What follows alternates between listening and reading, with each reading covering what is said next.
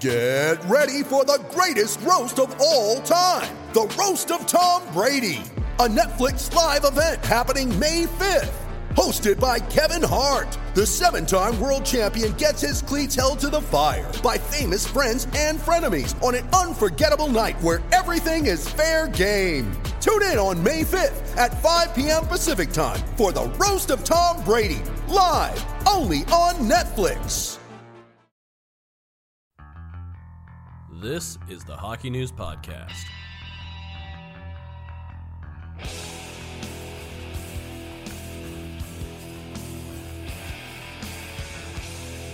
Welcome back to the Hockey News Podcast, presented by McKenney and BetMGM. I'm Mike Stevens. Sitting across from me is Ryan Kennedy. Ryan, how are you doing on this lovely Tuesday? I am doing fantastic. I was listening to all our new podcasts on the weekend.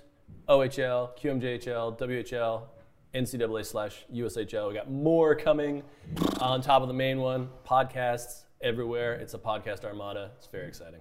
Man, I didn't even know there were as many topics to cover with that many podcasts. It's crazy. How many words in the English language can be spoken at one time? It's nuts. But they're all very high quality stuff. I'm on one of them. That's Check right. them out. On top of that with staff and graph and all that, it'd be great. Ryan, we're like 2 weeks into the season. Lots of stuff is happening. Lots of players off to great. We talked about it last week. Lots of players off to great hot starts, some off to slow starts. And we're like not even 10 games into the season yet, and some teams are either thriving like crazy and looking extremely extreme, like looking basically like completely different versions of themselves from last year. And then there are some just like unmitigated disasters. Yes. It seems like every year there's always like just, how like on Twitter, it's like there's a main character on Twitter every day, and the main goal is to not be that person. Exactly. Every single season within the first 10 games, there always seems to be a main character team. Last year was Arizona, with all that stuff. This year, it's Vancouver Canucks. We're going to get into that, talk about the debacle. But why don't we just hop right into it with some positive stuff? Totally. The Buffalo Sabres, man. The Buffalo Sabres. No pun intended. They're a wagon. They're on a stampede. They're on a rampage. They are. They're doing fantastic. Rasmus Dahlin has got 5 goals in 5 games, 8 points in total. He is averaging 24.5 minutes per night, starting only 31.3% of his shifts in the offensive zone, and is still well over a point per game. This guy is, we were talking about this before we recorded. It's like you put a decent enough team around the generational talent, and suddenly he's the generational talent you thought he'd be. Yeah. How realistic are the Buffalo Sabres, and how are they doing it? Well, you know what? Rasmus Dahlin, he was the first overall pick for a reason, and defensemen always take a little bit longer to really hit their stride in the NHL, but we're seeing it. And, it's a great point. He has a much better cast around him. And, something that I've observed, they don't play together, but Owen Power has been really solid so far. He's such a smart player out there, and even though he's a rookie, you can see just the way that he processes the game and gets the puck out of danger and gets it up the ice is so great. But Dahlin, he's just really hit his stride. You can see the confidence in his play. He's playing with an edge, which is always nice to see as well.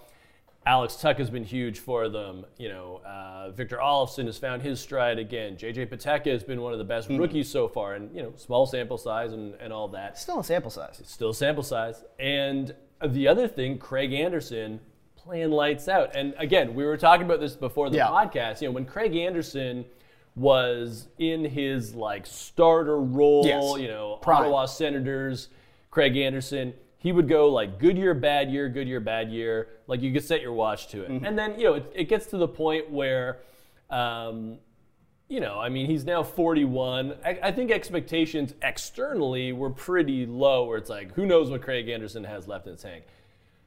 But I'm starting to think this is a good year Craig Anderson again. I think when you watch him play, it's man, he's on top of it. He's got all the elements, and he's obviously, got a ton of experience. He's seen everything in his NHL career. He could be the guy that the Sabres have needed for years now. And, when you have good goaltending, everything falls into place. And again, when you have Dahlin playing like he is, when you have Power stepping in the way we thought he could, then that defense core is a lot better than it was last year. And that allows the forwards to do their thing. So, everything's kind of going right so far for Buffalo, and we've seen them have hot starts in the past. The key now is obviously to keep it going. Yeah. And, they have a coach in Don Granato that gets the most out of his lineup. We've talked about it. Like, he is the perfect guy for that team. He's the perfect guy for that team. And right now, if you're Buffalo, it's just a matter of keeping going. Just keep on. Just do what you're doing. You know what? No notes. 10 out of 10, no notes? No, yeah. Like a lot of people are saying Taylor Swift's album is, which is, I would say, a bit of a hot take, but here we go. You know what seems to be the biggest difference for me between maybe, like, last year's Buffalo team somewhat had this, but even from last year and years before to this one, is and I know this is a very, millennial thing to say, the vibes just seem to be really good there. It's true. For years, you'd see the Sabres come in, and it would just be kind of like a slog. There'd be this black cloud, hanging over the team. Even a bit last year, I remember they came in, the Scotiabank Arena, and I was covering their morning skate, and it was even Owen Power's debut, but a lot of the topic was surrounding Casey Middlestat and how upset he was that he was getting bumped down or potentially scratched, and there was just all this rumination around it. Their goalie situation was teetering on the precipice. It was Craig Anderson, and then I think Malcolm Subban had just gotten hurt, and whoever was behind him, I can't even remember. Ukko Pekka Luukkonen was hurt as well. It was just all this stuff. This year, the vibes seem to be great. They have Kyle Okposo as their captain. Yeah. He seems to be just so beloved and as a story. Maybe not. He's maybe not the productive player that they wanted when they signed him at the time, which was 5 regimes ago at this point. But they clearly love him, and now he's the captain. Owen Power, yes, he hasn't put up a crazy amount of points here. He's only got 2 assists in 5 games, which is still decent. Whatever. It's fine. But he's playing he has a poise of someone who is not a rookie whatsoever. Yeah. And then on top of that, a lot of their guys got paid. Craig Anderson has got a 970 save percentage. Yes, it's 2 games, but still. Eric Comrie, a guy who they took a shot on, he's played more than Anderson in 3 games. He's got a 930. Right. Things just seem to be going really well, And maybe it could topple. Who knows? But it just seems after years of just this black, dark cloud, and everything just kind of being gray and monotone over there, and Ryan O'Reilly saying playing in Buffalo made him lose his passion for the game. Right. It just seems to be fun. They have great jerseys. Yep. Their arena is packed. If you've seen the pictures, especially for the home opener, there was line. It would look crazy. It looked like a literal stampede. Look like a Bills game in there. Yeah. Things just seem to be going really well for them, and I for one am very happy to see it.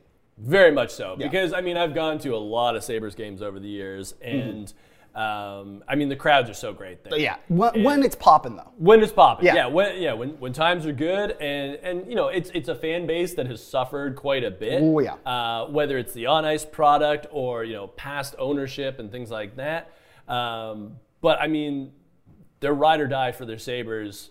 When the Sabres are in a spot where they should be supported, yes. I guess is the way to put it. And this is certainly that way. And I would even say, that they could take some confidence from the end of last year where they were winning games late against teams that needed wins. Yes. Yes. Well, Buffalo they were spoiling, Yeah, they were playing the spoiler role.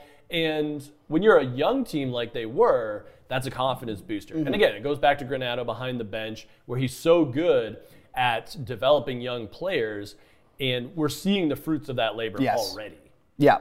It's what's really great too is that they've taken a lot of, or I guess because of their circumstances, they've had to make a lot of big moves. Mm-hmm. They've had to, in terms of trades, obviously not signings, but they've had to make a lot of big sort of franchise changing trades to get guys out of there. And for a long time, it seemed like they had lost most of those trades. Mm-hmm. But what really, and this came to fruition last year, is that a lot of the guys that they got, a lot of the centerpieces of those packages, made it just sort of turned the script. Yeah. They adapted to Buffalo, they embraced Buffalo, and they turned it from the Sabres always get fleeced, and I remember when the Eichel trade was announced, people were barely doing any research on it and already saying that they got fleeced. No, now there's a legitimate question whether or not they won that trade. Totally. When you consider the cap hit that comes with Eichel. Yeah. Yeah, but even by getting a guy like Alex Tuck and getting a guy like Peyton Krebs and just a combination of that on top of that, It's, this is an extremely interesting team. It's one that's, I know that their goaltending has got a combined .943 save percentage. I know both of them are over .930. One of them's got .970. It's 5 games in, I get it. Yeah. You fortify that goaltending a little bit, like Pekka Luukkonen, gets a chance to come up and prove that he's an NHL goaltender, or you go and get someone else, or whatever. Like, this is a team that can compete in that Atlantic division in a couple of years, Tage Thompson looks like he's pretty much the player that he was last year. Alex Tuch has filled in incredibly well. If Rasmus Dahlin becomes like a Cale Makar-esque type player, like on that level, which based on everything we've talked about now, he seems to be, even like Casey Middlestat's a point per game player now. You squeeze value out of him, he's still only 24. Totally. He was one of the biggest busts, they had, and yet look what he's doing. This is a very, very interesting roster. And even, you pay Mattias Samuelsson $30 million before he scored his first NHL goal. And I think he avoided injury recently, which is good. It looked pretty bad. But if he's 22, if he comes along in the sort of like defensively responsible guy, like a Nicholas Jarmelson type sort of product, man, that's an intriguing roster. Yeah, because with Dahlin and Power, that's you're going to get offense from those defensemen. Jacob Bryson can move the puck, and even Yoki Haru can move the puck as well. Samuelsson fits a particular role. And again, he's a character guy. He can be a young leader for you as well. So just culturally, I think it works very well. And yeah, you're right. A couple of guys with chips on their shoulders, and they're making the opposition pay right now. What's really important in the NHL is roster pillars, Like depth is obviously really important, but the pillar's the foundation upon which that depth sort of rests. And I think that they have them, Like you have a Tage Thompson and Alex Tuch, even like young guys that are coming up, like JJ Peterka, like Jack Quinn, like Peyton Krebs, guys like Tage, I already said Tage Thompson, but guys like that. You have the pillar on offense. You have a top four that is now anchored by one pair is Rasmus Dahlin. I was about to say Sandin.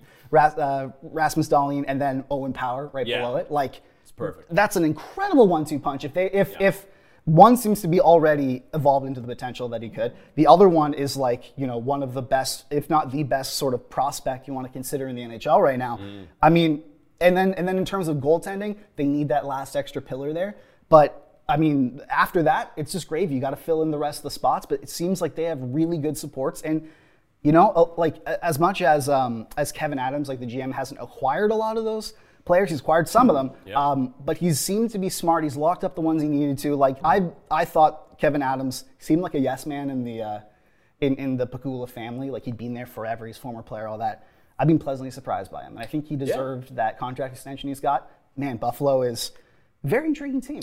Certainly are. And they should compete for a playoff spot this year. This year, huh? If they fall short, that's fine. Yeah. But they should be competing with the likes of Detroit. And, Ottawa hasn't gotten off to the best start, but I think Ottawa, if they're healthy, then they can compete as well. But they should at least compete for a spot. And I would like to see them playing important games at the end of the season. If they fall short, that's cool.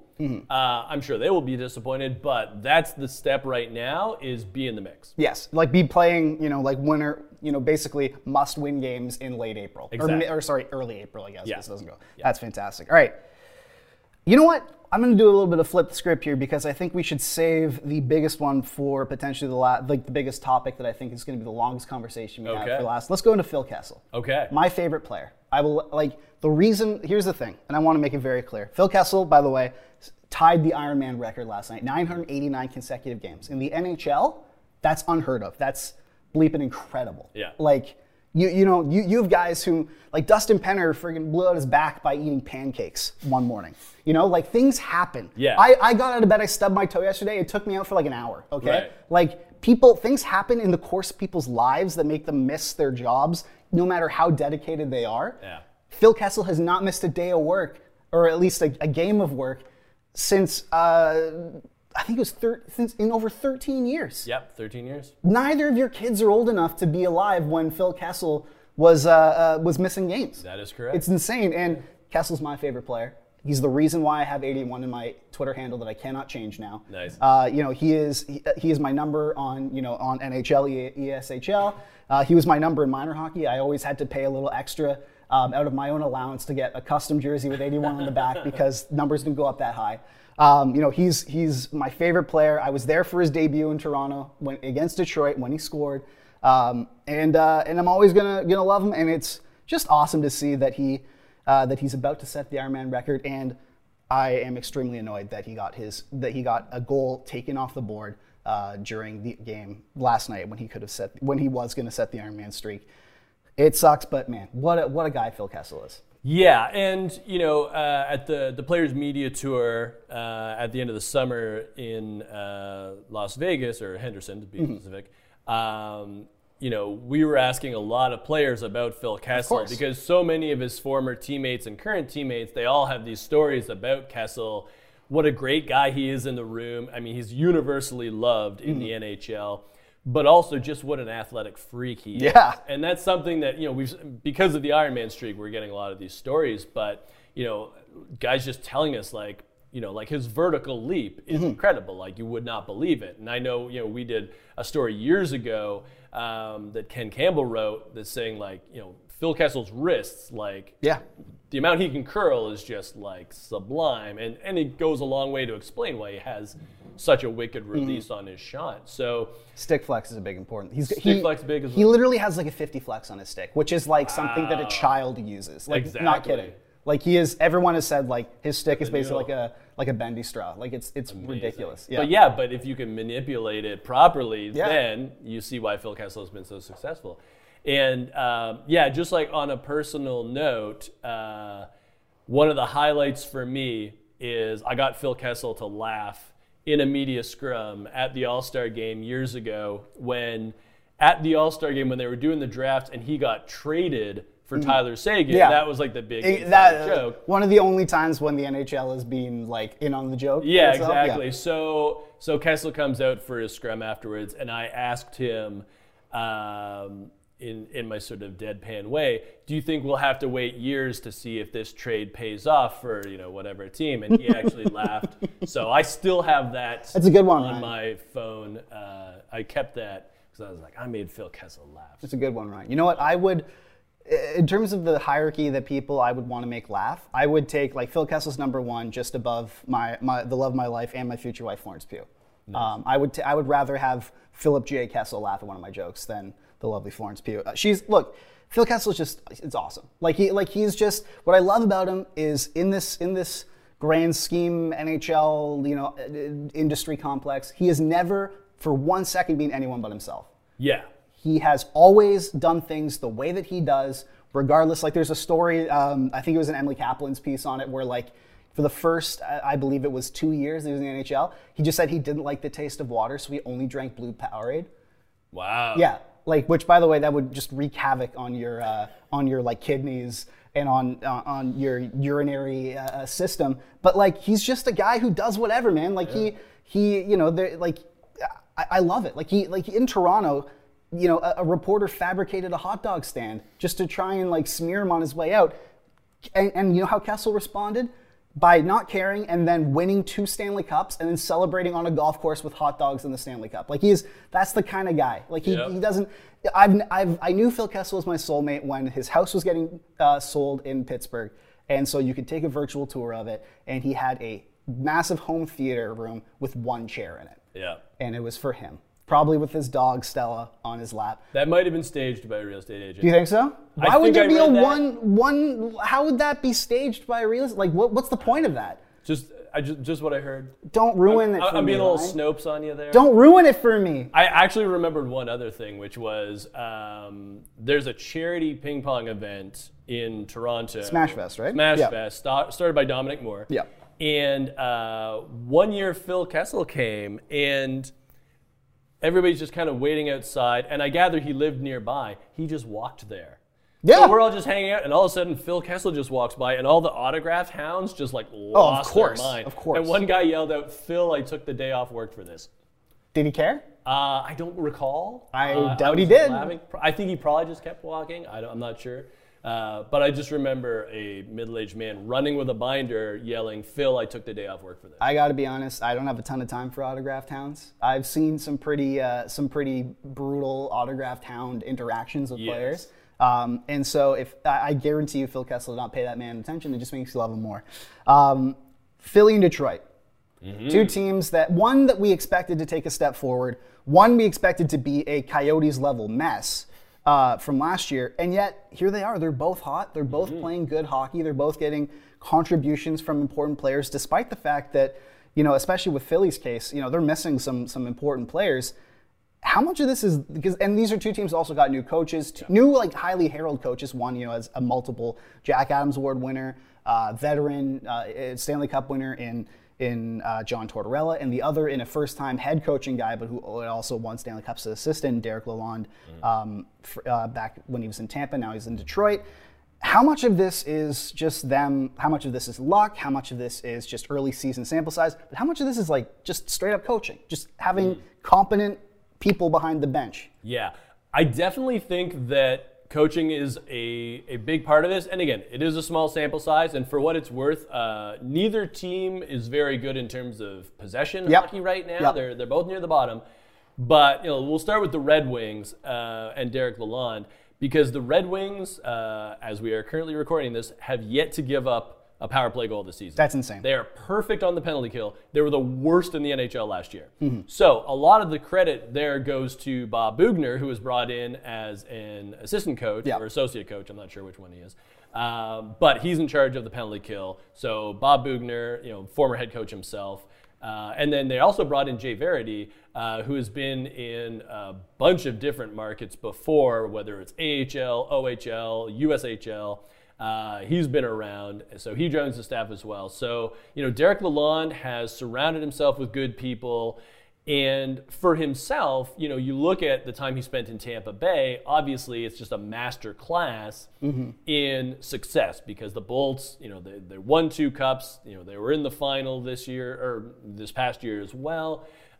You think about, being under John Cooper and working with John Cooper, who has had so much success himself. He's won at every level. So when Lalonde comes into Detroit, you have this team that, brought in some veterans to help the young core, but still has some very good young players that they're going to count on. He brings this winning culture with him. And for the Red Wings, for these guys that haven't seen that at the NHL level before, it's very crucial. And then, again, going back to the penalty kill, who leads them in shorthanded time on ice? Ben Sherratt. Ben Sherratt's killing it right now. And then Andrew Kopp is another key member. Yep. He comes, and obviously, that was a player where when they signed him this summer, it's like, okay, yeah, that's a good one. You need guys like Andrew Kopp where, they can be that steady presence, they can bring their versatility and help out, the Lucas Raymonds and Moritz Seiders of the world. Elmer Soderblom has been great. Michael Rasmussen has been great. Elmer Soderblom is one of the most intriguing just players in the league. Totally, he's so big. But shifty too. Big and nimble. Exactly. Great. I remember seeing him in Traverse City years ago, and it's like, man, if this kid puts it together, looks like he's doing it. Great. So Lalonde, I give him and the Red Wings brass a lot of credit for setting this team up for success. Moving over to John Tortorella in Philly, I think it's very much the same situation. Different team, different expectations, but clearly this was a Flyers team coming off a very demoralizing season. Oh, yeah. And then, of course, you come into this season, no Claude Giroux, because he was obviously traded at the deadline last year and didn't come back. So you have a bit of a leadership void there. But John Tortorella is a guy who knows how to establish a team culture, and he can do so fairly quickly. The fact that he had Cam Atkinson already in town, I think really helped, because Atkinson, knew Tortorella for Columbus, vouched for him. Yeah, he in lobbied the process. for him. Yeah. Definitely. So that helps. But I think, with the Flyers, it's that structure that Tortorella brings, where all of a sudden Carter Hart is not just like under fire constantly in net. And you're seeing that, Hart obviously coming off, a couple of terrible seasons for him. And we had seen early promise because, Carter Hart, he was a top prospect, no doubt in net. We saw how good Carter Hart could be. Now it feels like he's in a position where even when they're missing Sean Couturier, one of the best two-way forwards in the game, Carter Hart can actually have some breathing room. Yes. And again, possession-wise, they're not great right now, but at least Tortorella has them in the right mindset. He's getting the most out of the lineup. And again, we've talked about this. especially in that division, you can't get off to a bad start because there's too many good teams, and the hill just becomes too high to climb. So for the Flyers, right now, it's like, all right, we're in a good spot right now. We don't have to clutch our sticks tight. We just have to go out, do our jobs. And Tortorella is fantastic at making sure his players know exactly what he expects of them. So they're in a good headspace right now. How long it lasts, I don't know. But at least for now, hiring Tortorella has been a net positive. I think, yeah. I'm just looking at some data for the Red Wings here, in that they are a very young team, 26.4 average age. But this is not a team that is just taking advantage of like a very small sample size. Their opponents average 9.2 minutes in penalty minutes per game against them.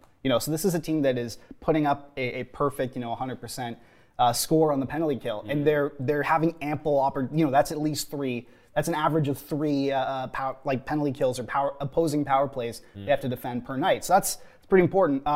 In terms of the Flyers, obviously I think the Red Wings are they were going to take a step. They have a decent team. They've tried to solidify that goaltending with hopefully bounce back to Nedeljkovic and Ville Husso. But and as I was saying all summer, you don't sign Sherratt, Kopp, David Perron, guys like Dominic Kubalik if you're expecting to be bad, if you're rebuilding. Right. You're expecting to now take this step into legitimacy, into competitiveness. Yeah. With the Flyers, like you're saying, John Tortorella, he's incredible at establishing a culture. And I think he's the perfect guy they need to take them to the peak of the hill, or take them right into under the summit, because this is what he does. He comes into a place, everyone really rallies around his hard-ass approach. He's very good. I've been watching a lot of these behind-the-scenes sort of training camp documentaries just to get an insight, because I'm not able to be at certain other teams' camps. So I've been watching it for the Flyers, the Blue Jackets, wherever they are available on YouTube. And Tortorella, I can see why players, when they first get introduced to him, would run through a wall for him. He's gruff, but he has some sort of understanding to him.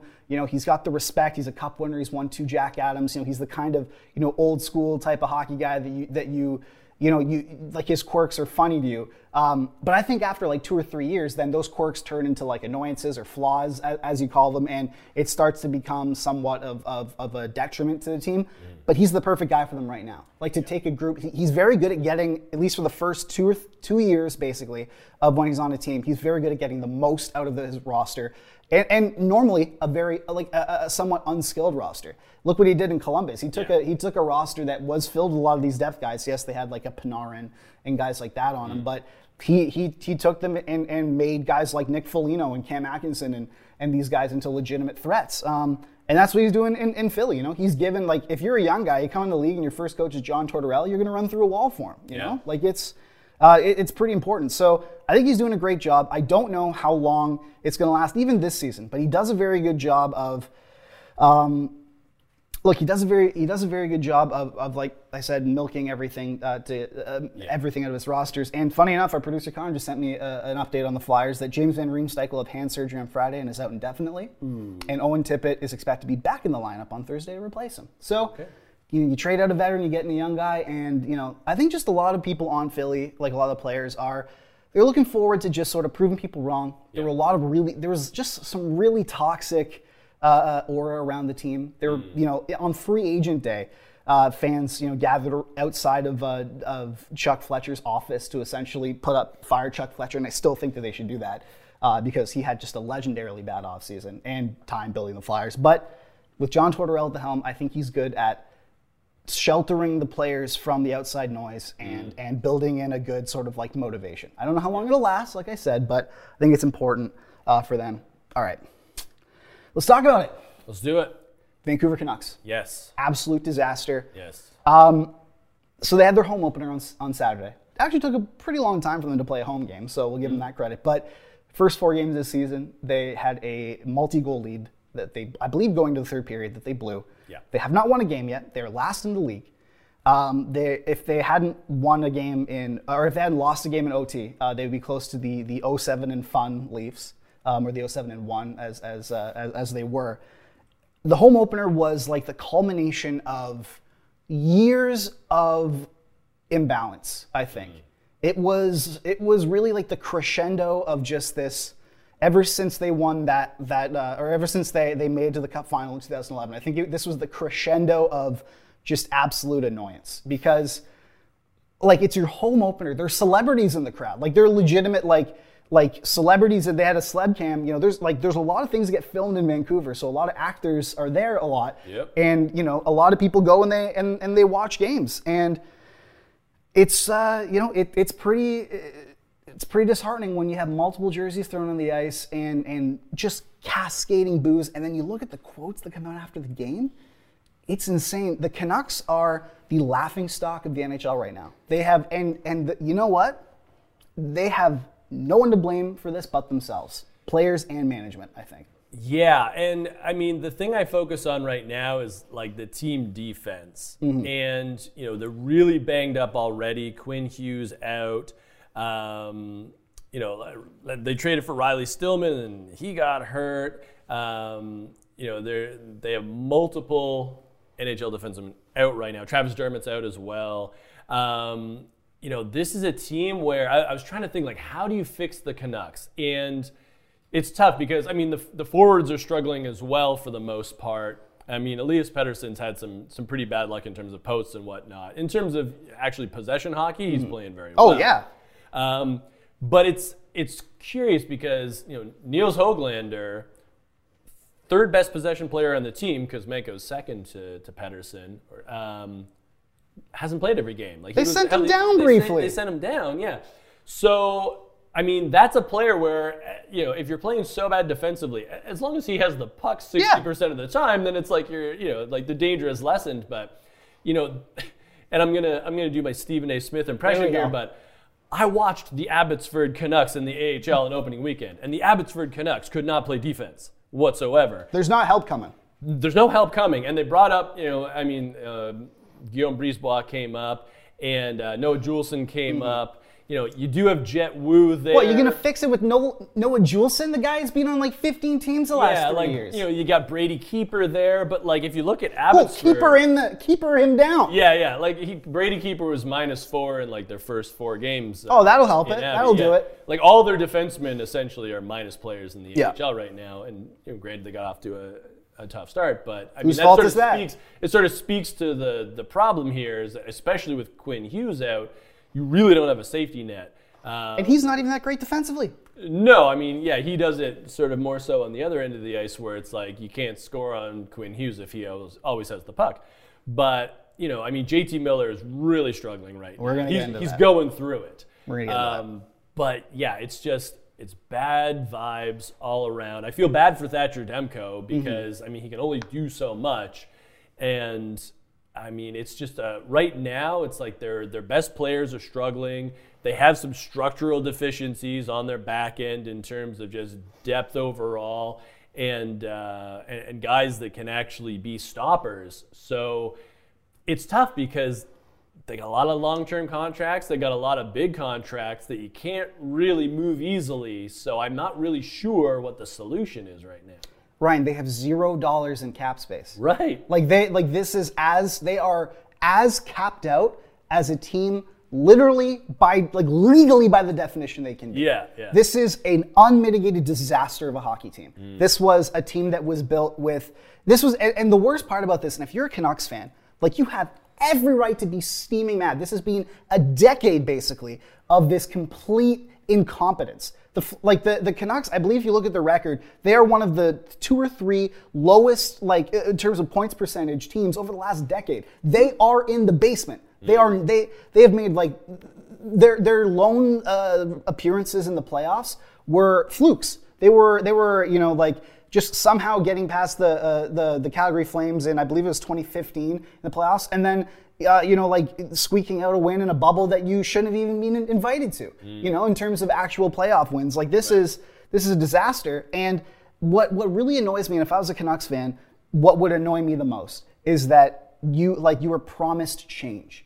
You know, you got out the Jim Benning of the world, the John Weisbrod. Even like I don't think it was even his fault, but Travis Green was up because he was just sort of like just saddled with this absolute just like mess of a team. Yeah. You're expected change. You brought in what were considered, like cutting edge, high end people. You had Patrick Alvin, who's supposed to be sort of someone who's a different sort of hockey mind. Jim Rutherford came in to be the big, like overseeing head. Bruce Boudreau, who I think has just been thrown to the wolves here. Yeah. And it is honestly disrespectful what they've done to him here. And I will get into that in a second.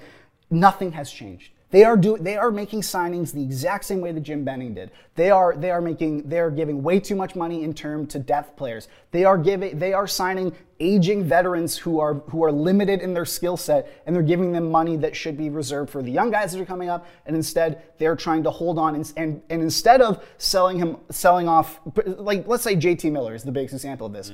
Instead of selling off JT Miller at the height of his value, when he would have fetched potentially multiple first-round picks and like a prospect or two. Yep. Like his value was higher than really any like somewhat quote-unquote deadline rental, and he had a year left on his contract. So I would say a rental and a half basically that I've seen in years. If you trade him at last year's deadline, you would have gotten one of the biggest trade return packages we've seen in quite a while. And instead they kept him. They allowed a leadership void to form in the locker room between him and Bo Horvat. Like it's a very, like everyone in the hockey world knows that Bo Horvat and JT Miller don't get along. And you can see that other teammates are now starting to develop that when Luke Schenn is able to just argue openly on the ice with JT Miller, who's supposed to be a leader on the team. And then so you wait until his value's done, and then you give him a contract that's 8 years in length, that is far too much money for a player of his limited. Like he's a very good player, but most of his assists last year were secondary. His defensive game is not good. Like he's in I believe the bottom 20% percentile of even strength defenders in terms of forwards. And yes, he can score goals, but that's fantastic. But he needs a lot of power play time to do that. And you're not only deploying him as your top two-way center, you're paying him like it. I'm 26 years old right now. I consider myself a young child, a boy even. I'm going to be 35 years old when that contract expires. Yeah. That is insane. Like, they have run this team into the ground. They've capped them out. And to top it all off, you thought you were getting a change from Jim Benning, right? Up front with Jim Rutherford. You thought he was going to be the czar, come in, oversee things. Jim Rutherford didn't even know how long Bruce Boudreau's contract was when he started. It was reported yesterday, I believe, in the Vancouver province, that Jim Rutherford, after he took the job, he was under the impression for the rest of last season that Bruce Boudreau was only going to be under contract for last year. The reason why there was so much debacle and caginess around whether or not he's coming back this year, it's not because his contract was expiring. It's not because, they didn't think he was doing a good enough job. It's because they had to explain to Jim Rutherford that, no, this guy is still under contract for us. Jim Benning was, I would say, the most incompetent hockey executive we've seen in the salary cap era over a long period of time. I think he ran that team into the ground, made pretty much every signing and every trade decision he made turned out poorly. And in terms of drafting, he got a couple of top 5, top 10 picks right, got another couple wrong, and then didn't really bring anything prospect-wise below that. What difference can you say with Jim Rutherford? He signed Ilya Mikheyev, a guy who has already had a traumatic wrist injury, who was coming off like a 35, 40-point season, gave him a long-term deal worth like top 6 money. They signed Curtis Lazar to like a 3 or 4 year contract worth $1.1 million a year, which just doesn't make any sense. They instead there are all these decisions that they've made that just don't make sense. And then they give JT Miller, which is a contract that can cripple an organization. They're never going to be able to get rid of that. It hasn't even kicked in yet, and there's already openly fighting on the ice at the home opener, and then jerseys being thrown on the ice, and then JT Miller's already upset with the fans and the media about it. How do you think that's going to end? It is a debacle, and I just feel bad for the fans. They've been dealing with this in different forms, for years, for like a decade. They deserve better. Vancouver is a fun market when they're doing well, and it's just it's sad to talk about now. I will say, as big as that JT Miller contract is, that's a guy that got heart votes last year. Oh, yeah. I think you could move that contract as big as it is because for the right team, they would say, if we have him on our team, in our culture, he could be very effective. Because you're right. I mean, people wanted him last year. But it hasn't kicked in yet. It hasn't kicked in yet. But I'm just saying, that contract, I think, based on what he has done in more positive situations, and even recently, like last year, I think he had 90 points. Oh, yeah, he had 99. 99, almost had there 100 you go. points. Almost had 100 points. You can find somebody who wants that guy. Yeah, absolutely. Yeah. You can. To be fair, though, if you look at his numbers, he had, I believe it was 60-something assists last year. Like, 40 of them were secondary. But they all count. No, 100%. 100% they all count. Yeah. But there were some indications, I would say, in his numbers that potentially he was getting paid like a top option when he is maybe a 1B option. You know, when he is a high-end elite supporting piece, or not even supporting piece, like a let's say if we're doing the Trinity of the Justice League, right? Okay. You want your Connor McDavid type person to be Superman. You want your Leon Draisaitl person to be Wonder Woman. And then I think JT Miller is more of like the Batman, you know, kind of like that. We're like still in that Trinity. Yes. But we all know which ones, like, we all know which gun you're going to if you really need, like, your life's on the line, you know? Gotcha. So yeah, and I think, like, but it's just about, like, he was on for all 8 goals against the first 2 games combined. He's openly fighting with teammates on the ice right now. Yeah. It's been long rumored that there is a leadership division in the room between the captain and then himself. You had an opportunity to absolutely cash the heck in on this guy. Yeah. Like, get a treasure trove of assets that would have set you up for years to come. And now you might have to include a sweetener to get him out before that deal has even kicked in yet. It's a dicey situation. I don't think JT Miller is going to be on the Canucks 9 years from now when that contract expires. Yeah. We'll have to see. Reverse retros. Yes. They came out. Some were good, some were bad. Yes. I put them in tiers. Go check them out on thehockeynews.com. That took a long time to do. What were your favorites? What were your least favorites? Let's talk about some of them, huh? Yeah, so my favorites, Florida Panthers. Incredible. Loved them. Incredible. Yeah, knocked them out of the park. And I do like, because with the first wave of reverse retro jerseys, I thought the Panthers were kind of lacking in that regard. It was too. It hadn't been long enough, I feel. But this new one, they bring back that shoulder logo, make that the main. To me, that was always the play. Yes. I thought that's what they would have done the first time, so they do it the second time. I loved the San Jose Sharks giving the nod to the old Golden Seals. That was a great one. Even though that's not a flashy one per se, I loved the idea of the reverse retro where it's like, same marketplace. It's like, technically not the same franchise, but whatever. Yeah. I loved how they incorporated that, so I thought that worked really well. I liked the Edmonton Oilers one. I know a lot of Oilers fans did not, where they had the Todd McFarlane oil drop. I like it conceptually because the whole point of reverse retro is to dip into the past and remix it. Yes. So they take that logo, and I will say I hated the colors of that logo originally. I thought it was too drab. But when you add in the new colors that they did, to me, that's like the perfect sort of philosophical reverse retro. So I like that one as well. And then, and again, like with Montreal doing the Expos colors, that was fun. Yeah. I find, and this will be a debate point, because I know you like the Leafs one. For me, it's just kind of whatever, because it feels like every Leafs jersey is just kind of a slight iteration of the previous one. That's the tough thing with most original 6 teams, is that they're so iconic that there's only so many directions you can go. Like Detroit and Chicago punted. They had the same jersey, just with their colors. Yeah. So Detroit and Chicago are obviously at the bottom there. But for me, it's like I like bold, and I like teams that really went for the spirit of it. And I'll toss the Islanders in there too, where it's like it has been long enough for the fishermen to come back, and then you do it in different colors. Because again, part of the problem with the original one, I would say, was like the striping at the bottom and also the color scheme. Yes. So if you put them in Islanders colors, all of a sudden it's a new ballgame for me. So I liked it. I like the teams that, like you said, like sort of dipped back into the retro side. It's a reverse retro, right? And I love teams that embraced, I would say, like the cheesier or the products of their time, because there are a lot of like logos, if you look at them, they're products of what 90s teams were looking for in logos. Yes. What 2000s was like slick, sleek, like, the oil rig. It's supposed, they got Todd McFarlane, who's a comic book artist, to design it. It's supposed to be like, don't mess with us, we're steel, we're oil, we'll hit you with a rig, and stuff like that. And then I find in the 90s, a lot of teams are trying to put faces on their teams. Like they're, like the Kings, like Burger King logo, or the Senators when they had like the actual Centurion like looking at you, and stuff like that. And with the Highlander, like Captain Highlander guy.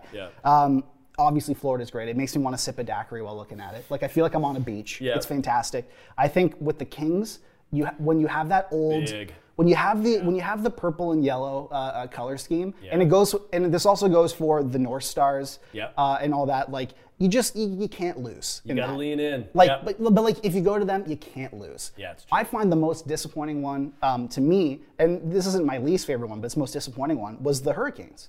Yeah, especially because there was rumblings that they were going to go Hartford Whalers logo on Carolina Hurricanes colors, and they did something similar last time, but this would have been red, and they just went the Canes. That was tough. Like it looks like a third jersey they had a couple years ago. I couldn't tell how it was like how it's different, and and they already brought back, like, because they have the sort of the lining, or I guess the striping on the bottom. They've already brought that jersey back this year.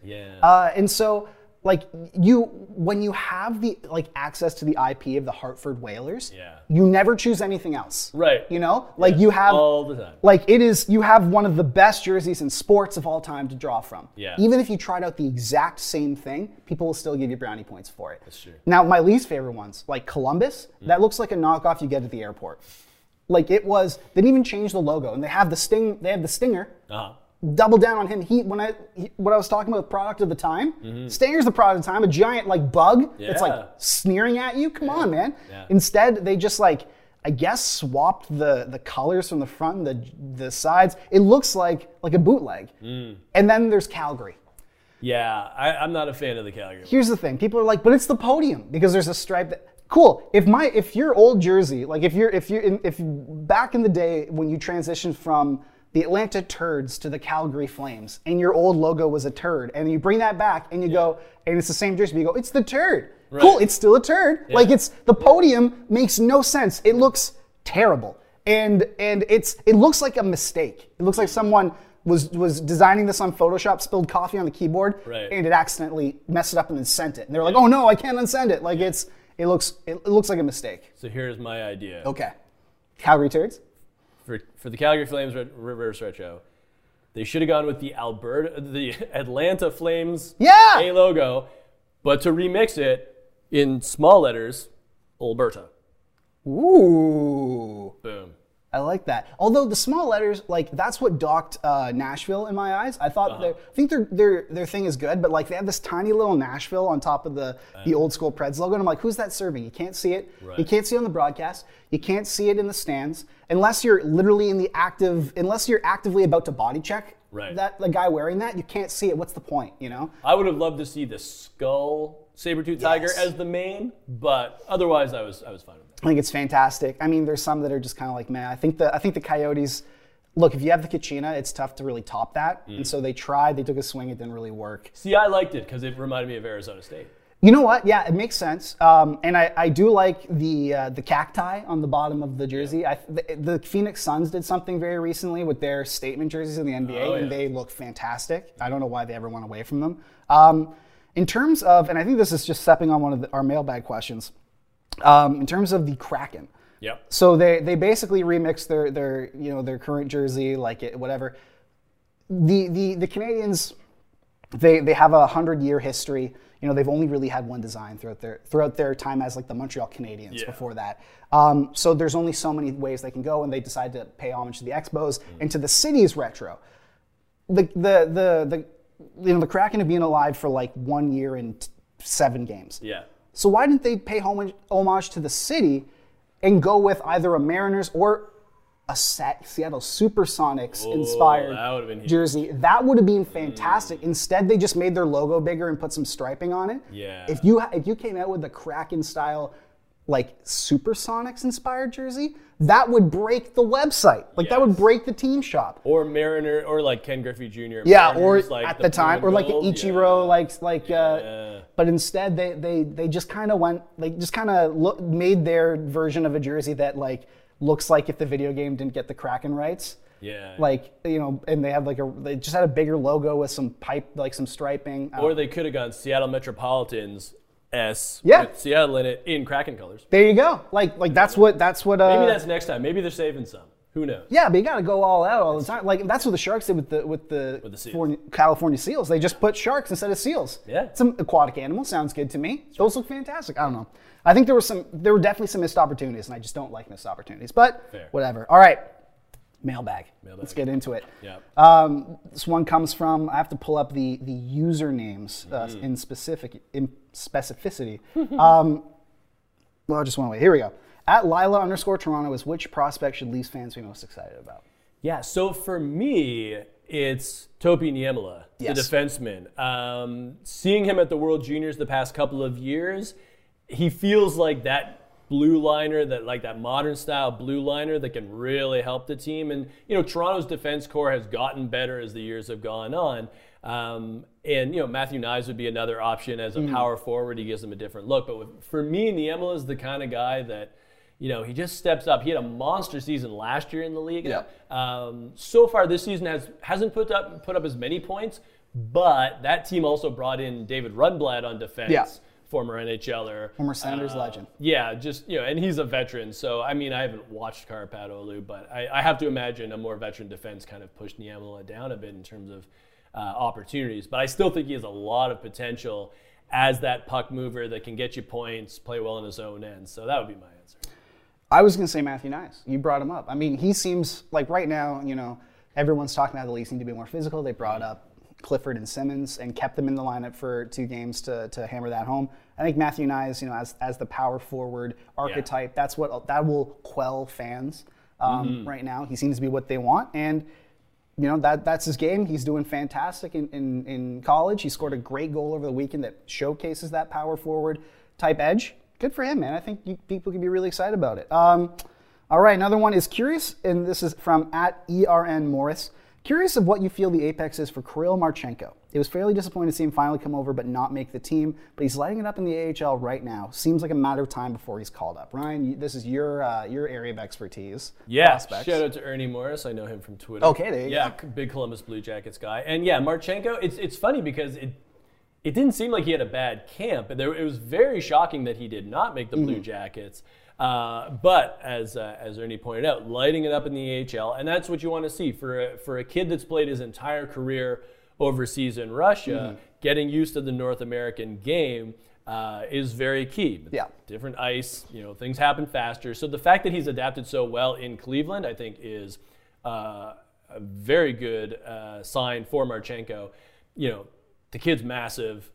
He's very talented. So for me, the upside would be that he's a top-line winger. I think if you're going to be kind of conservative, you say he's probably a second-line winger when all is said and done, and a very productive one at that. So I would love to see what he could do sooner than later with the Blue Jackets. But he is having success in the AHL. So as long as he's happy with his development, then, I'm cool with it. But based on how he's played and based on the camp he had, I would like to see him sooner than later because I think he does have a lot of potential. Fantastic. And then we have from @N Konorowski, what's a reverse retro jersey concept you really want to see? I already said the Seattle Supersonics inspired one. What about you? Yeah, for me, I'll go with the Calgary / Atlanta Flames. I think that would be a super fun one. Or if somebody did Cleveland Barons, which I guess would have to be... Who were they before? They became the Minnesota North Stars. Did they?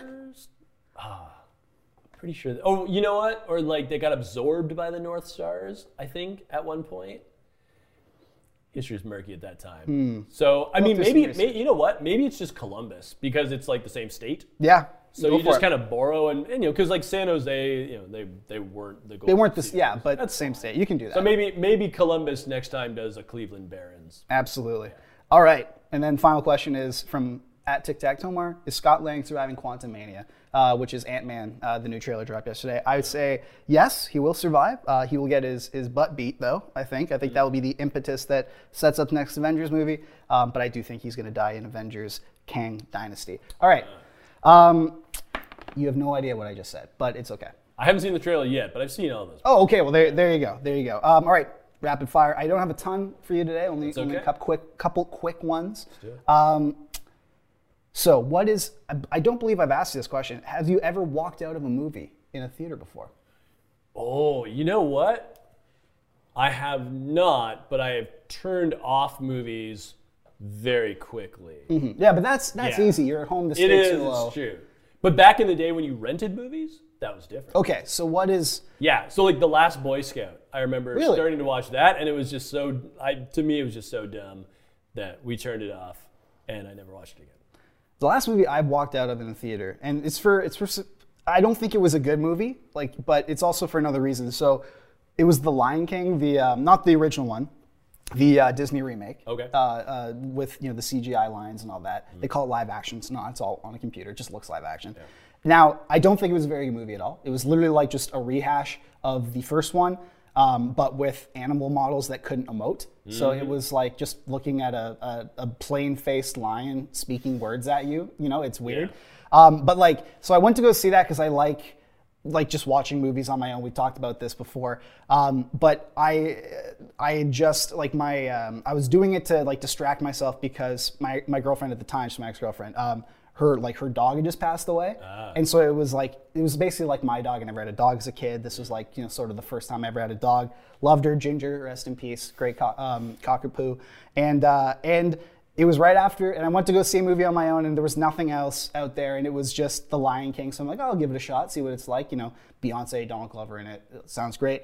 And then I went in forgetting that there's a pretty traumatic death scene where a lion falls from a cliff and then gets trampled to death. Yep. And I went, you know what? I think I've dealt with enough animal death. Fair. So I think I'm gonna head out. That's cute.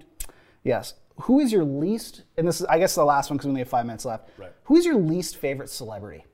Least favorite celebrity. Who is your celebrity that maybe not even least favorite, but one that you just can't stand, like someone you would swing on basically in real life?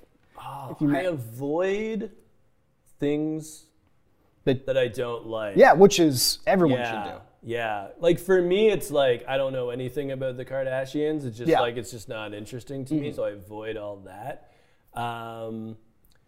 So I get much more offended by people that I feel are taking from underground cultures, like Chuck Klosterman offends me, or Billy Talent offends Really, me. Billy Talent offends me? Yes. Why? Because they weren't part of the scene that they cashed in on. And I know that because we come from the same town. Yeah. And they were playing shows at different places than I was at the time. Okay. Yeah. Interesting. So that's what offends me. I you know what? I respect that. And I think everyone should just not pay attention to things that don't bring them joy. Exactly. If you will. Mine's James Corden. I avoid that too. He's someone I would legitimately swing on, in if we bumped into him at an airport or a McDonald's. Wow. He recently just got banned from one of the most high-profile restaurants in New York because the owner called him a tiny cretin of a man, and that he was basically straight up abusive to the staff. There are a lot of stories like that going around. There's a famous story where he was in first class. There's this crying, hysterical baby. The flight attendants are trying to get it to calm down. And the woman is walking up the aisle, and they place her next to James, and he turns around and he puts on an eye mask, earplugs, falls asleep. Baby keeps crying the whole flight. Plane lands. Everyone's like, oh, thank God James Corden didn't cause a scene. Gets up. Turns out it's his wife with his child. And he just completely ignored his crying baby. He doesn't seem like a great guy. Do not like him. Okay.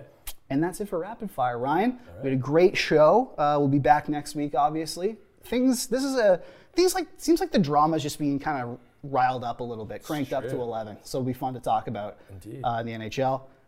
Tune in next week.